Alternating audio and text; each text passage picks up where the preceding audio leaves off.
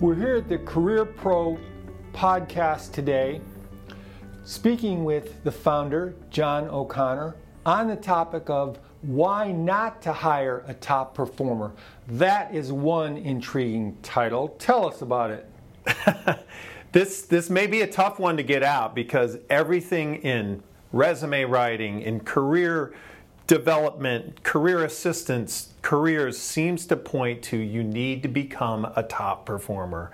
And when I think about that, of course it's okay, and of course you want to bring out how you solved great problems and defeated the enemy in a sense and won new clients for your company. But top performer, I think, has just gotten too much top billing, and there's been a forgiveness for the kinds of things that get top performers to where they are, and why you may need to take a pause and bring it back a notch when you just say to yourself and start speaking to your recruiting team and talking about, we just need a top performer here.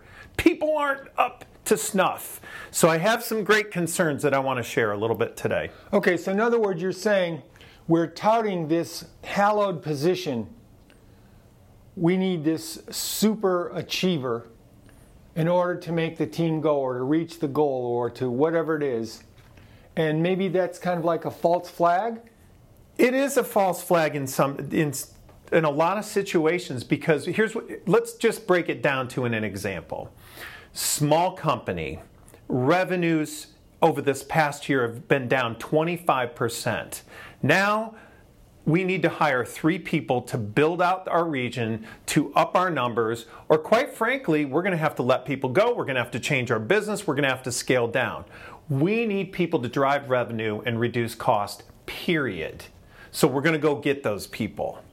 All right, that's fair enough. Why would you not want to solve that problem? Of course you do. But what happens sometimes in your haste, and sometimes if you don't put in the kind of questions you need, or you don't check references, or you don't do some of the things you know to build out your team, you may bring in people that can drive numbers, but could create more customer service issues because the way they get there is aggressive and tough. What if you need that person to build up and be a ship that raises the rest of the boats in the harbor, the rest of the people on your team, and motivate them for better performance? You just don't need a top performer to go run ahead 100 miles in front of the team. What if you need that? Are you going to take time to think through the kind of top performer that you need, or are you just going to go get someone who can build numbers and create a mess behind them? That is a fabulous point. My first job in the working world was for Burroughs Business Systems years ago. They ultimately became Unisys, and we had one salesman who was just racking up unbelievable numbers, but leaving a wake of installation disasters for the rest of us. He was a top performer. The rest of us, when we'd come back to that company, they'd say, yeah, well, Dave sold us this and we were happy at the time, but now look what's going on.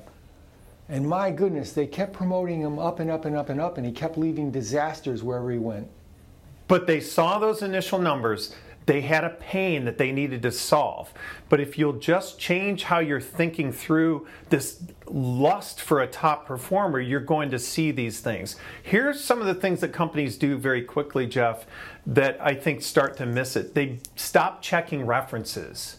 Again, they're looking at those top line numbers on the resume. Top performers sometimes can be narcissistic, and that's okay. You know, you have to have a healthy ego to get out there and take risks and to sell and to achieve and to build. But what if your team needs you as a top performer to bring others up? Do they have a track record of raising those ships in the harbor? Do they have a track record of treating people well? Did you really talk to their references? I talk to so many companies and organizations and do some consulting, and I say, well, tell me about their references. Oh, well, they passed the background check, John. So they had a couple reviews on LinkedIn. Did you actually talk to anyone that they've worked with or some of their peers? That's what's happened today. We think we know someone because of the superficial pieces, but we haven't gone into depth. And the key here, Jeff, is how did they get to their numbers? And if we can break that down, we've got something that we can work with. But just having a lust for these top performers can create problems in your organization. You know, what you've just pointed out is something that Malcolm Gladwell, in one of his more recent books, deduced as well, which is we think we know a person because we see a couple cues here and there, and we relate that to somebody else we know or something else that we've encountered, but we don't know. Because they say a particular term or phrase things a particular way, or have an item on their resume, or have something in their background we can relate to, we assume that we can mentally fill in all the rest, and we cannot. You said something about the installation process with this, quote, top performer who kept getting promoted. You know, over-promising and under-delivering is sometimes the marquee of someone who wants to get to the sale or wants to make the project work or is maybe in a laboratory experiment. They're willing to cut corners. Is your need for a top performer so great that you might overlook those things to get those top line numbers turned around so that 20% is achieved and you can save your company, or you can help your job or your division or your company do what they need to do?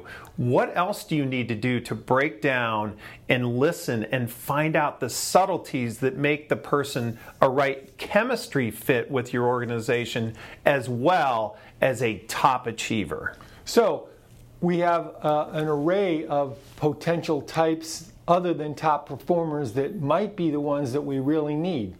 Perhaps we need a mentor type. Perhaps we need a facilitator type. Perhaps we need a supporter type.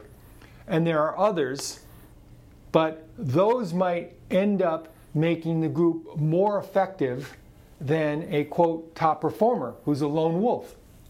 And so I think I completely agree with that. I think that if you want to hire a soldier of fortune, that which implies to me that that person is willing to do whatever it takes by hook or crook to get the job done, that's to me dangerous. But if you can find someone who believes in your cause, subscribes to your values, you do not compromise those values, those high values that you have espoused on your website, and they believe in the cause and they treat people with great respect around them, you're going to find the kind of achiever that you want. But if you forego references, listening, complete interview processes, and you start short-circuiting your values to get to this top performer, you'll create problems that could lead to things you don't want.